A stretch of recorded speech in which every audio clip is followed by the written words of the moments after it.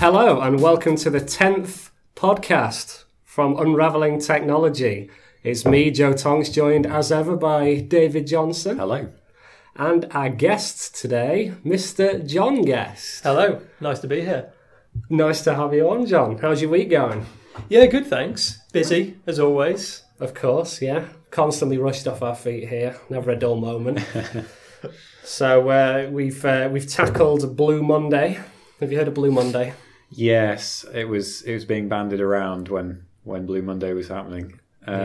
So the most, I don't know why, but it's like the Monday where people are the most depressed or something. What's the reasoning behind it? Pseudoscience. That's the reason behind it. It's basically, I think it's just an excuse for another holiday, really, but a really rubbish one. Have you heard of it, John? Yeah. I mean, I felt surprisingly good, actually, this Monday. I felt quite refreshed. Yeah, I don't think it's a real thing. Yeah, I think it's people just complaining. I didn't feel the need to buy a card or anything for it. I didn't feel like I was celebrating it. It's one of those things. It's probably came over from America or something like that. Right, at the start of the show, I need to apologise because, and Jess had a go at me about this, last week I got the Twitter handle wrong at the end. Oh, no. Joe. Yeah, I said at Unravelling Technology when it's at Unravelling Tech. Stay on brand, Joe. Yeah, I know. I mean, they probably have figured it out. I think that slightly exceeds the character limit for the name. But anyway, yeah, so just thought I'd get that out of the way. Anyway, today we're going to be looking at the Internet of Things. Can anybody here give me a brief definition of what the Internet of Things is? Looking at you, John. Guess, did you do your homework? Sure, I did. I promise I did.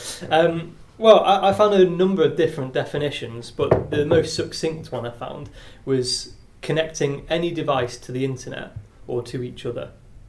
Yeah, that sounds. What do you think about that? That's pretty good. I think he did do his homework. Yeah, I think he did.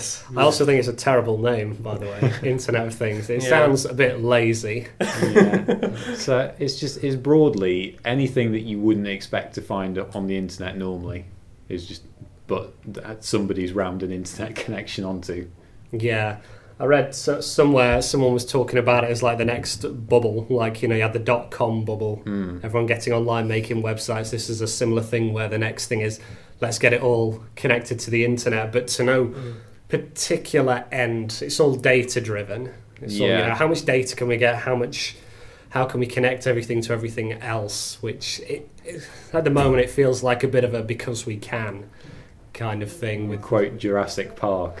Yeah. So concerned about whether you could, didn't stop to think whether you should. It makes you wonder if Jurassic Park was just a big allegory for the Internet of Things. Wow. Way ahead of its time. It's deep. Well, you know what? I'm going to go on to just a little note I had here, since we're talking about Jurassic Park, written by Michael. Is it Michael Crichton? Is it Crichton? Anyone know? I'm going to say yes. Okay. Sure. Why not? We'll go with that. Crichton, like a red dwarf, isn't it? It could be. Yeah, okay, we'll go for Crichton then. Sure. He did a book after Jurassic Park. Actually, it might have been before. I'm not sure, called Prey. I remember because when we were at school, for anyone that doesn't know, by the way, me and David, we've been at the same school since infant school, I think. Yeah. Haven't we?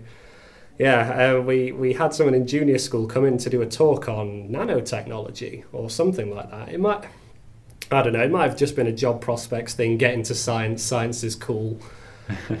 But he gave a brief synopsis and explanation of Prey, which is a story about basically nanomachines and artificial intelligence. So human beings are working on this technology, this interconnected, aware technology, and it gets to the point where it becomes sentient and starts devouring Earth or something to that This is effect. the grey goo idea, isn't it? Yeah. Like self-replicating nanomachines that destroy everything to create more of themselves. Yeah, and I thought it was interesting when I heard a fact the other day, which is about internet addresses.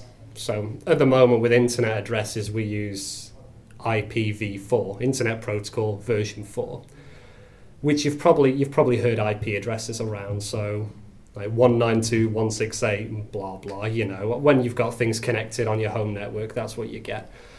And we're looking for a more widespread adoption of IPv6, which is split up into, I don't know. They're longer addresses, so Yeah. there's a finite number of addresses in IPv4 and there's a finite number of addresses in IPv6. You just have like factors of So many more of them. lots more. Yeah, so here's a fact about the amount of IP addresses you get in IPv6. The Earth is about 4.5 billion years old. If we have been assigning IPv6 addresses at a rate of 1 billion per second since the Earth was formed, we would have by now used up less than 1/1,000,000th of the address space. So we should be all right. Should be all right. I don't know how demanding these grey goose swarms are.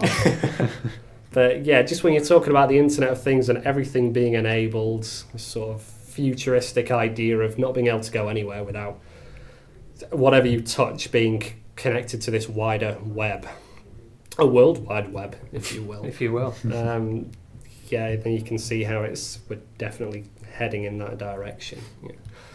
I found actually so here's where I prove that I did do my homework. Mhm. I found quite an interesting quote. I thought maybe I'd share it with you guys and our listeners. Another interesting quote. Oh, Yeah. boy.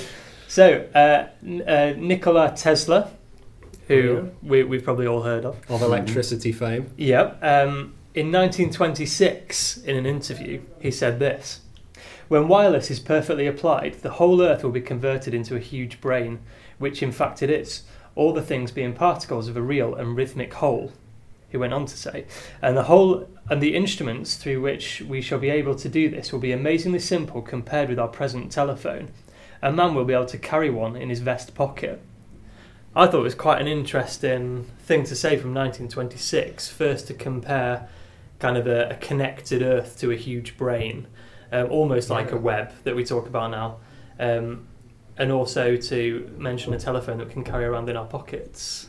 Yeah. Thought to say that in 1926 is kind of onto something there. Smart guy, Tesla. Yeah. Yeah. Didn't see electric cars coming though, did he? Actually, he probably did, to be honest. There's a statue of Nikola Tesla somewhere in the US. I think it might be on one of these, Silicon Valley campuses somewhere. Maybe it's wherever Tesla HQ currently is. I'm not entirely sure, but it gives out a free Wi-Fi signal when you're near it. Really? We literally tweeted about that this morning. I'm not even kidding. That's probably where I heard it. In fairness. Yeah. Okay, we might have tweeted about it. Can you remember where it was, Adam? It just says Silicon Valley. I didn't look into Silicon it. Valley. Yeah. Just double check the fact. So that's pretty good, although Yeah. it does sound like a bit of a security nightmare. Okay, so common examples of Internet of Things then. There's quite a few things that we would classify as Internet of Things that we use day to day. Any examples jump to mind? So some of the things I was thinking of, there's kind of a couple of levels really, isn't there? Because there's a handful of devices that became internet enabled a while back, and then there seems to be like a new wave. So I'm thinking of things like TV recorders and things. So you can connect into your Skybox from anywhere and tell it to record a TV program. That's an Internet of Things device. And that's kind of, those sort of things have been creeping in over the past few years. Then more recently we've got things like, I think we mentioned it before, things like the iKettle, where you can, from your phone, from your bedroom, tell it to boil the kettle so that you can get out of bed and have boiled water to make drinks with. Yeah, there's quite a few things that use geofencing like that. One that I like, and that it's going to be my next purchase, I think, is the Philips Hue bulbs, which you might have seen them. There's lots of cheaper versions around that are like LED bulbs you plug in, and then you can use a little credit-sized card to change the colour, change the brightness. It's like that, but cranked up a notch. So you've got a little wireless receiver in your house. I think it's got a range of about 40 metres, and it can communicate with these Philips smart bulbs. And you can have it so, for instance, you can take a picture of something and then it'll take that picture and create mood lighting from the picture, or you can get it to sort of, strobe and throb to music. Or when you go out, it'll turn off. When you come back, it'll turn back on. And that looks great. That's something I've been looking at. It's, they have a community called, I don't know, it's like My Hue or hue where people can swap lighting configurations around Recipes. the world. Yeah, here's a really good light that you might like, and then you can. But yeah, or you can do things like if it's raining, it'll make the light in the hall sort of flash blue or something. So when you're on your way out of the house, you remember to grab your umbrella. Oh, that's pretty clever. Yeah, it integrates with some pretty good stuff. Yeah, so that's a good one. I like the idea of the smart thermostats. So I know that Nest do one, don't they, who were bought out by Google. Actually, over New Year's, my in-laws have a cottage in the north of Sweden, and just as we were setting off to drive up there, my father-in-law checked on his phone what the temperature was in the cottage, and then set it to what he wanted it to be for when we got there. So 2 hours later, we turned up to kind of minus 12, minus 13 C outside. Inside, lovely and toasty, 20 degrees C. Yeah, I think that's pretty clever. That is really good. That's, I mean, you kind of always had that in a way, you know, putting it on a timer, haven't you? Putting heating on a timer. But yeah, absolutely, being able to do it through an app at the drop of a button. Yeah, it takes the forward planning out of it, really, doesn't it? Yeah, I suppose it does, which is good because I'm terrible at forward planning. Our thermostat's not on a timer at home. I just, change it as and when. Wake up cold, get in, the house is cold, but in between, brilliant. There's an article on a site called The Next Web, which I found, I think it was from yesterday, which was "Don't trust the Internet of Things. The Nest thermostats leak home locations." Oh, wow. Yeah. Now, actually, it isn't as bad as it sounds, because they did do an update on the article saying actually what it's leaking is the location of the nearest weather mast. So I'm guessing that these Nest thermostats can pay attention to local weather and adjust your thermostat accordingly. But a few people jumped on it and thought that it was giving out geographic locations of where these houses were or what the addresses were, which isn't that bad. But it annoyed me that they kept the article up. There was like a little bit on the top in italics that said, "Oh, by the way, this is just like weather mast. It's not really that bad." But then the whole article in full after it is saying, "Oh, this is, they patched it pretty quickly, but it's still pretty bad."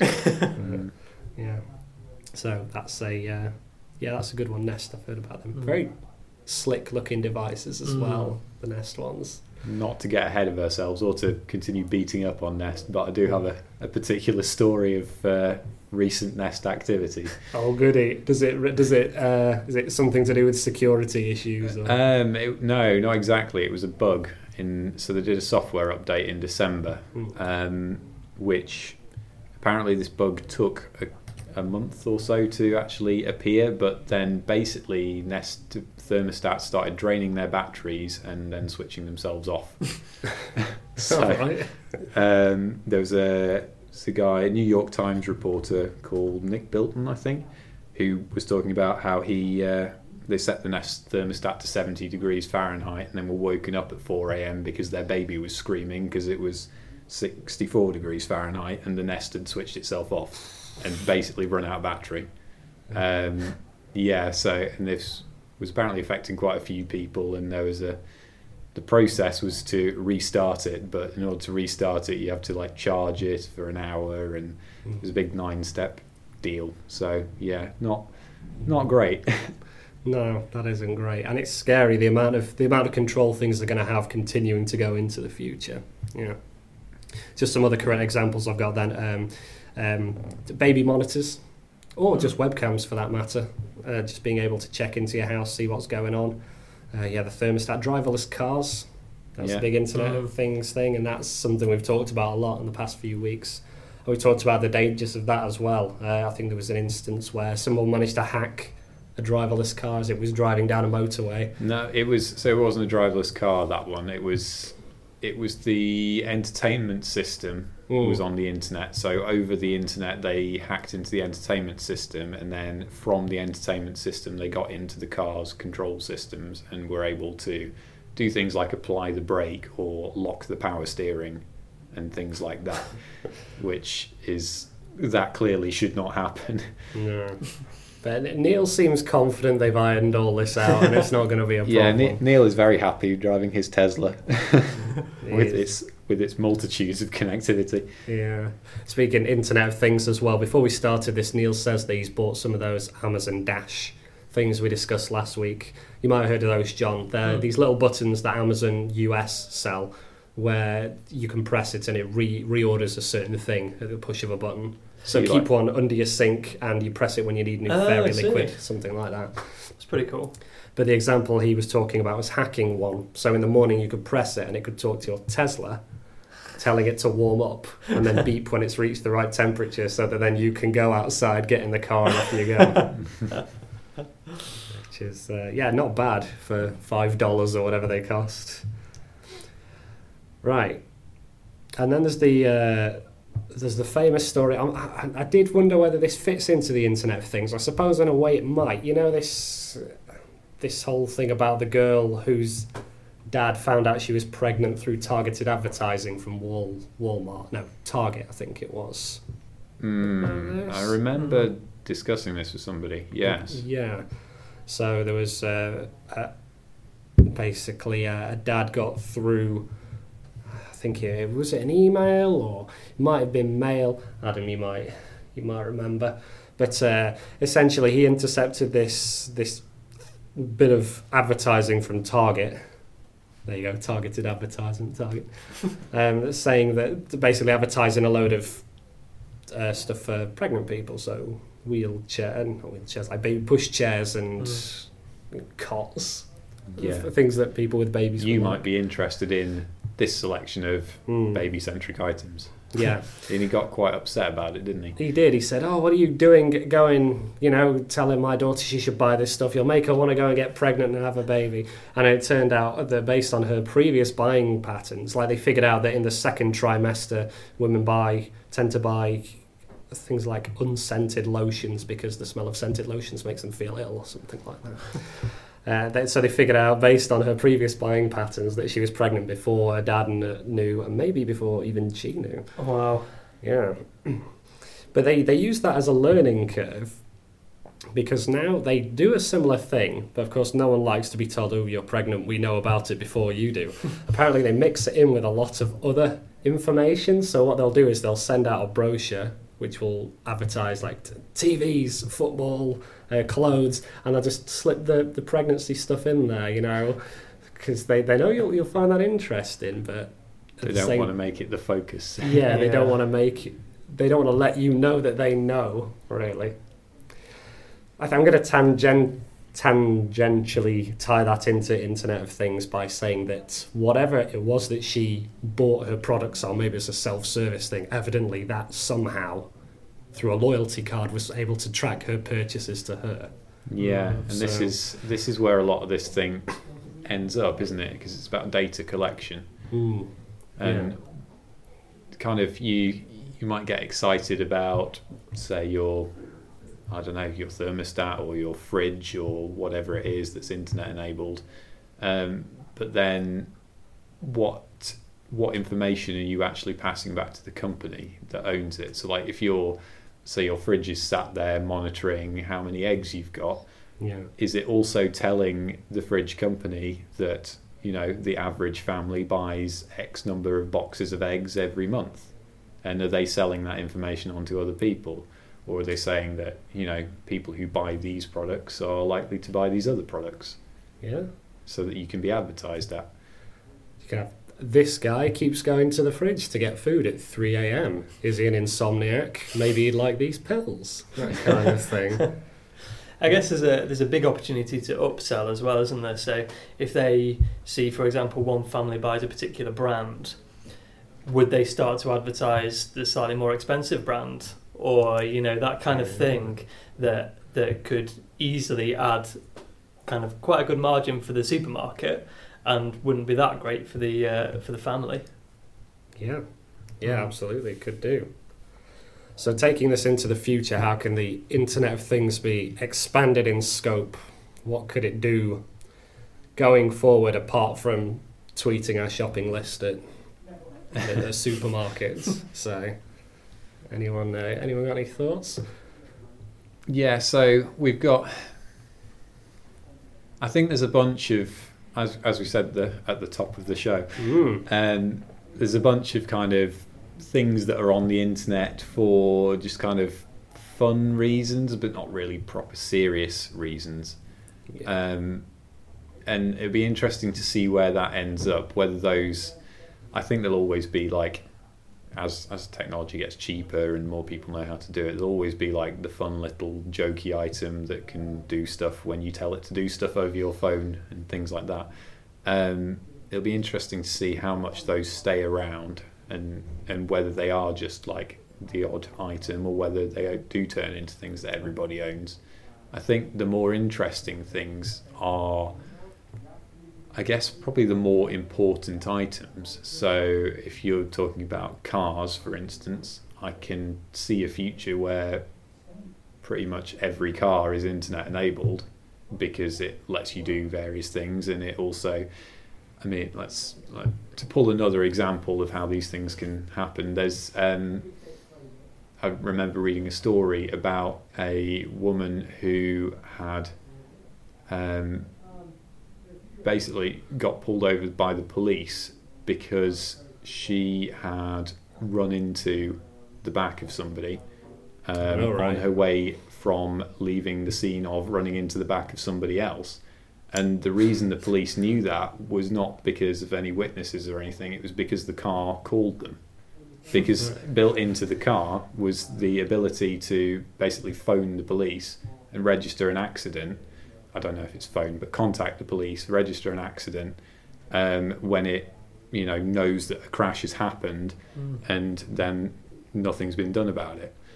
So yeah, I can see a case where you got all these quite important items. Another example, I guess, is was reading about a woman with a pacemaker who was kind of interested, looking at the security side of things with the pacemaker. Her pacemaker can accept like updates and things over like a short range Wi-Fi, essentially. That sounds like such a bad idea. Well, so the idea with that is if you've got a pacemaker and it needs adjusting, then instead of having to go into surgery and open it up and change it and then put you under general anaesthetic and all of that, all you do is you go into the hospital and they stick a short range Wi-Fi device next to you, and then they send the change to your pacemaker, and then you walk out. And you can see the example, you can see how that is so much more helpful and useful and less disruptive and so on.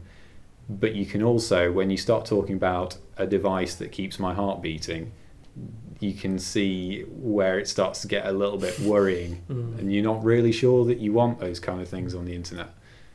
Yeah. Going back to the Nest thermostat as an analogy now, I think I'd rather set my timer off, do it when I get there rather than come and find my house burnt down one day and the battery dead on my Nest. Yeah. The other two areas that I've looked into the Internet of Things is sort of rescue and defence. So now let me find it somewhere. There was an example just within the past couple of days in the Antarctic where they've set up wireless networks for expeditions that are going out. So it's a 40-kilometre, I think, range that allows them to keep track of people who are out on dangerous expeditions, things that they might need recovering from. And the other one is the Army, so the United States Army Training and Doctrine Command, which is a great name. They're looking at it coupled with sort of wearable sensors, so that they not just to be able to tell where troops are, say, but to understand needs and to have a knowledge of what they're doing. Which on one hand is good, but they themselves they acknowledge in this quote, they say ambiguity is a kind of lubricant in personal relationships, which I think is absolutely true. So you can have sort of the Orwellian, my toaster is watching me, everything's got an IP address, there's no escaping the system. And then at the same time, I don't know if the government would see it this way, but an element of trust, is kind of necessary for things to, for it to be seen as a positive. Yeah. So I guess, like, if you're talking about relationships, then it's like if you know everything about somebody already, then there's no conversation there. So yeah, I see your point with that. Yeah, it's like Beck, my wife's sister recently found on her iPhone, which I didn't actually know about this. You've got location services. Well, it'll give you a list of the most frequently visited locations, and it'll tell you how many times you've been there. And her sister was saying, this could be a relationship end of this. If you got hold of this and it, says something completely different about someone that you think you knew and understood. So yeah, it could. I think there is a thing as too much information. I mean, blatantly there is. Yeah. I use Find My iPhone every now and then because me and my wife use the same iPhone account, so you can use the Find My iPhone feature that tells you where the phones are at any given time, which is useful if I'm trying to cook dinner and I don't want to put the food in too early. So it could be like, has the wife left work yet? Not yet. I'll wait. So what you need in that case is a internet-enabled cooker that will turn on when she leaves. That, or just turn the Nest up high enough that it cooks everything in the fridge before the battery goes. I was reading a little bit about smart cities, which sounds a bit like a buzzword, which I guess it is at the moment. But the idea of the kind of larger infrastructures being part of the Internet of Things. So you've got like lights. So there's some cities with the street lights, they're connected to say what's happening in the weather. So that if it's raining, then it'll adjust so that there's a better lighting on the ground. If it's particularly bright outside, then they'll dim, and that kind of thing, which saves quite a lot of energy, which I thought was pretty interesting. Yeah, that's what you call like an Internet of Sensors as well, which is better than Internet of Things anyway. Yeah, just these beacon sensors, things picking up information about the environment and smart cars. Maybe tracking the way people go to work, so you can figure out how congested some roads are, which you already get in things like Google Maps. It gives you a red road when it's going to be busy at that time. So yeah, I'm not sure up until now how it's tracked that actually. How does Google Maps know that this road is going to be rammed at 5:30 on a Thursday? It's a good question. No idea. Traffic cameras? I'm guessing. I mean, it could just highways, be geolocation on iPhones. I think highways agencies and things will know the traffic volume on particular roads, so it's probably hooking into similar databases. I don't know. Yeah, I don't know. Could be. Okay, so the last one of the meatiest thing I wanted to look at was these emerging security issues and problems surrounding an Internet of Things.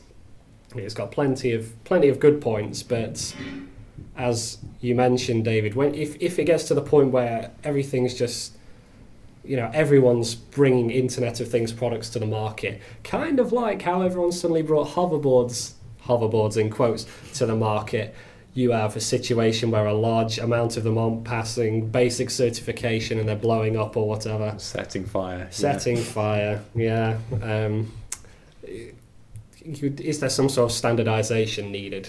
Yeah, this is the thing, because any old company can just put a wireless card in something and make it wireless enabled, but do those companies actually follow security? There was in 2014 HP did a study on the most popular, I think they got a collection of the most popular Internet of Things devices, and they found that 7 out of 10 of them were vulnerable to some form of security attack, and they said there was an average of 25 problems per vulnerable device. So that gives you some idea of where we were, a year or so ago. I doubt very much that it's getting much better. No, it's probably getting worse. Was Poodle around then? The Poodle bug. Yeah.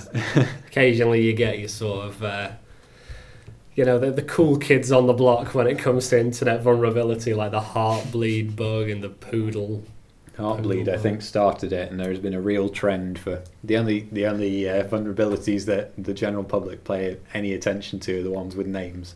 Yeah, much like natural disasters, I suppose. Like how you name a tornado, that kind of thing. So what's the poodle bug? That was a while back. It was a vulnerability in HTTP, and I can't really remember much beyond that. No, Jason would know. Okay. We ask Jason. I'll ask Jason. Jason will have a good idea about it. Yeah. So one thing that I found was a search engine called Shodan, which I think is a reference to a video game. That'll be a System Shock reference. Yeah, which was a game about it's on a spaceship about an artificial intelligence called Shodan that became self-aware and basically tried to kill everyone on the spaceship. The standard AI behaviour in those kind of games. Pretty much, yeah. And it's a search engine for the Internet of Things. So you can go on there, and I guess it's just constantly scanning the internet, checking public IP addresses on common ports, looking for whatever, and it finds brands, it finds categories. So it'll tell you, oh, there's a webcam in Taiwan here. Why don't you go and have a look? Yeah. And it'll just take you to the login page. It won't tell you what the login details are. But a lot of the time, a scary amount of the time, people don't consider this stuff when they're setting these devices up. So you'll probably find a lot of them are on the default admin credentials. And yeah. Next thing you know, you're looking at a baby monitor of someone halfway across the world. Yes. There was, I don't think it was the same search engine, but there was a web page that basically was doing a similar thing specifically for webcams. So it was searching the internet and finding webcams that had been set up that were accessible over the internet and were using the default login details. And then it was just providing a big old list, and you just click on them and basically go and look at it. A lot of the time it was things like baby monitors, and so you can go and look at somebody's kid, and that's really kind of worrying stuff. The fact that these devices, I mean, really, if you're setting something up like that, you should go in and change the default passwords. That should be one of the first things you do when you're setting something up like that. But that doesn't really take the blame completely away from the manufacturers that don't make you do that. No. I mean, the way these things are pitched, they're pitched to the mass market, and people might have a hard enough time setting it up, let alone knowing how to get into it and change a password. So yeah, I think the companies have to be held accountable. Yeah, because I mean, it only takes, as I read on one article, it only takes one weekly secured smart bulb, say, and then someone could intercept an admin password, and then your whole house could be compromised. Yeah, so I've got it's a slightly complicated thing, but I've got a proof of concept for the iKettle, which I keep mentioning the iKettle. I know what to get you for your birthday. Yeah, no, don't, because here's why. Yeah, so this was a security researcher basically found that, so if you go and find somebody who's got an iKettle and you sit outside their house and you see, oh, their wireless is called this, so then you, using your laptop, make your own wireless called the same thing but an open wireless, no password on it. Then use something like a directional antenna to make your wireless signal stronger. You force the kettle to drop off its own network and connect to yours. And now you're talking to the kettle. You can then telnet into the kettle, which is basically just a way of accessing the kettle. And then it is protected by a 6-digit PIN code, which obviously you can brute force very quickly on a computer. Unless you set it up with an Android device, in which case it's 6 zeros. And once you do that, you get the kettle to dump out its settings, and in those settings, in plain text, it will give you the password for the wireless network it was originally connected to. So then you can jump onto their own wireless. Oh, that's good. And that's all. I mean, that is kind of a little bit far-fetched, in that you would have to be driving around, know that somebody's got an iKettle, have a directional antenna, things like that. But it's a proof of concept that these things can leak information. That, I mean, it's not just about taking over somebody's kettle and making it boil water when they don't want it to. It's about leaking the wireless password, and then you're now on the wireless and you can get to other things that aren't locked down and protected. Yeah. And then before you know it, it's poltergeist house, and the fridge is opening and closing, and toaster's making toast you don't even want to eat. Buying you hundreds of eggs. Like, oh no, it's the slightly more expensive eggs. I can't afford this. I did also hear about apparently there was a spate of smart fridges sending out spam as in the email. Oh, Not as in- right. Thanks for clarifying. Yeah. Wow. Well, actually, I've got to say, Internet of Things, considering how wide in scope it is and everything, past what I already know, I didn't learn a lot more about it, to be honest, apart from that there are a lot of vulnerabilities in it. Yeah. I think it's still waiting for that next big idea that's going to tie the whole thing together, really. I think we're moving into. We talked a lot about things like cars. I think cars are going to be one of the big areas where technology and this interconnectedness and data and so on is going to really take off. I think we're moving into that area, but we're not there yet with things like the home. When we were talking about CES last week, the amount of things that I saw that are on the internet is pretty much everything that's being shown at CES has some kind of connectivity to the internet. I think we're just waiting to see which of those things stick and which don't. Yeah, I think so. And I think you need the infrastructure there as well. You need the wireless networks. You need, the speeds to be able to convey all this information constantly. So no bandwidth caps, things like that. It'll take a few years, but it's very exciting. Yeah. You just hope that the companies that are making these things catch up on the security before they actually, become so widespread. I wonder if we'll see maybe a return to wired networks in some form, or sort of like VPN tunnels or like a wireless. I don't know, some new standardized protocol or something like that. The thing that I was thinking of as well, when you're talking about, say, filling all of your house with things that are on the wireless, that means you basically need wireless coverage throughout your house. I mean, we probably in the UK, most people are okay, I guess, on that front. I mean, I've been having problems with my Chromecast, which I think is down to it having a not great wireless signal. But I've heard stories of people in like high-rise apartment blocks in America and stuff where just the number of wireless signals around means that your own wireless signal is so drowned out and competing with all of the other ones that you don't get a decent signal anywhere, let alone throughout the entirety of your home. So are we going to get to a point where you can't have everything on there, or that we're just saturating the entire, you've got a wireless booster in every room or something. And then we find that wireless is bad for you, and you're oh man. No. Right, okay, well that wraps it up for me, I think. John, anything else? Any parting thoughts? I was actually thinking about, I have a couple of friends actually who don't have smartphones. They have like a Nokia 3310 or whatever, kind of retro phones, because they don't want to be connected all the time.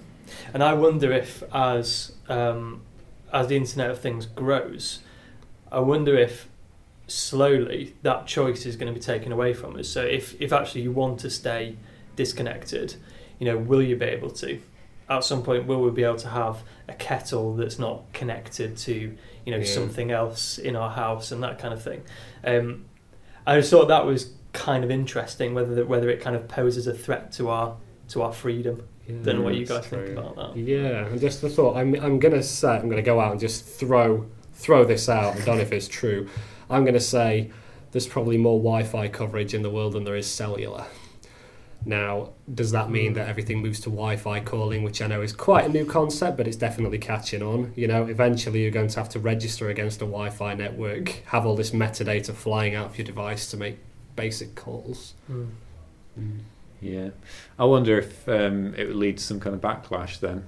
I mean, if you're saying you've got friends who refuse to have smartphones, then are we going to see a bunch of people who will just like, no, I am not having wireless in my house. Yeah. I'm not connecting any devices to anything. They'll have to get their like ovens on the black market and stuff that haven't got any sort of wireless technology in them. I've got some tinfoil hats I can sell if they want. Yeah. Right. Okay. Well, I think that's everything, which means it's time for our weekly rundown of all of our different social media accounts. You better make sure that you get them right this time. Yeah. Okay. So a reminder: you can reach us on Twitter at Unravelling Tech. We've got our blog unravelling.technology, our YouTube channel, which is Unravelling Technology, all one word. Feel free to send us an email if you'd like to discuss, if you've got any thoughts on what we've discussed today or any other week. That's a podcast at unravellingtechnology.co.uk. And please find us and rate us on iTunes. That would be really kind of you. So from me, Joe Tonks, David Johnson, and our guest, Mr. Jon Guest, thank you very much and goodbye. Bye. Goodbye.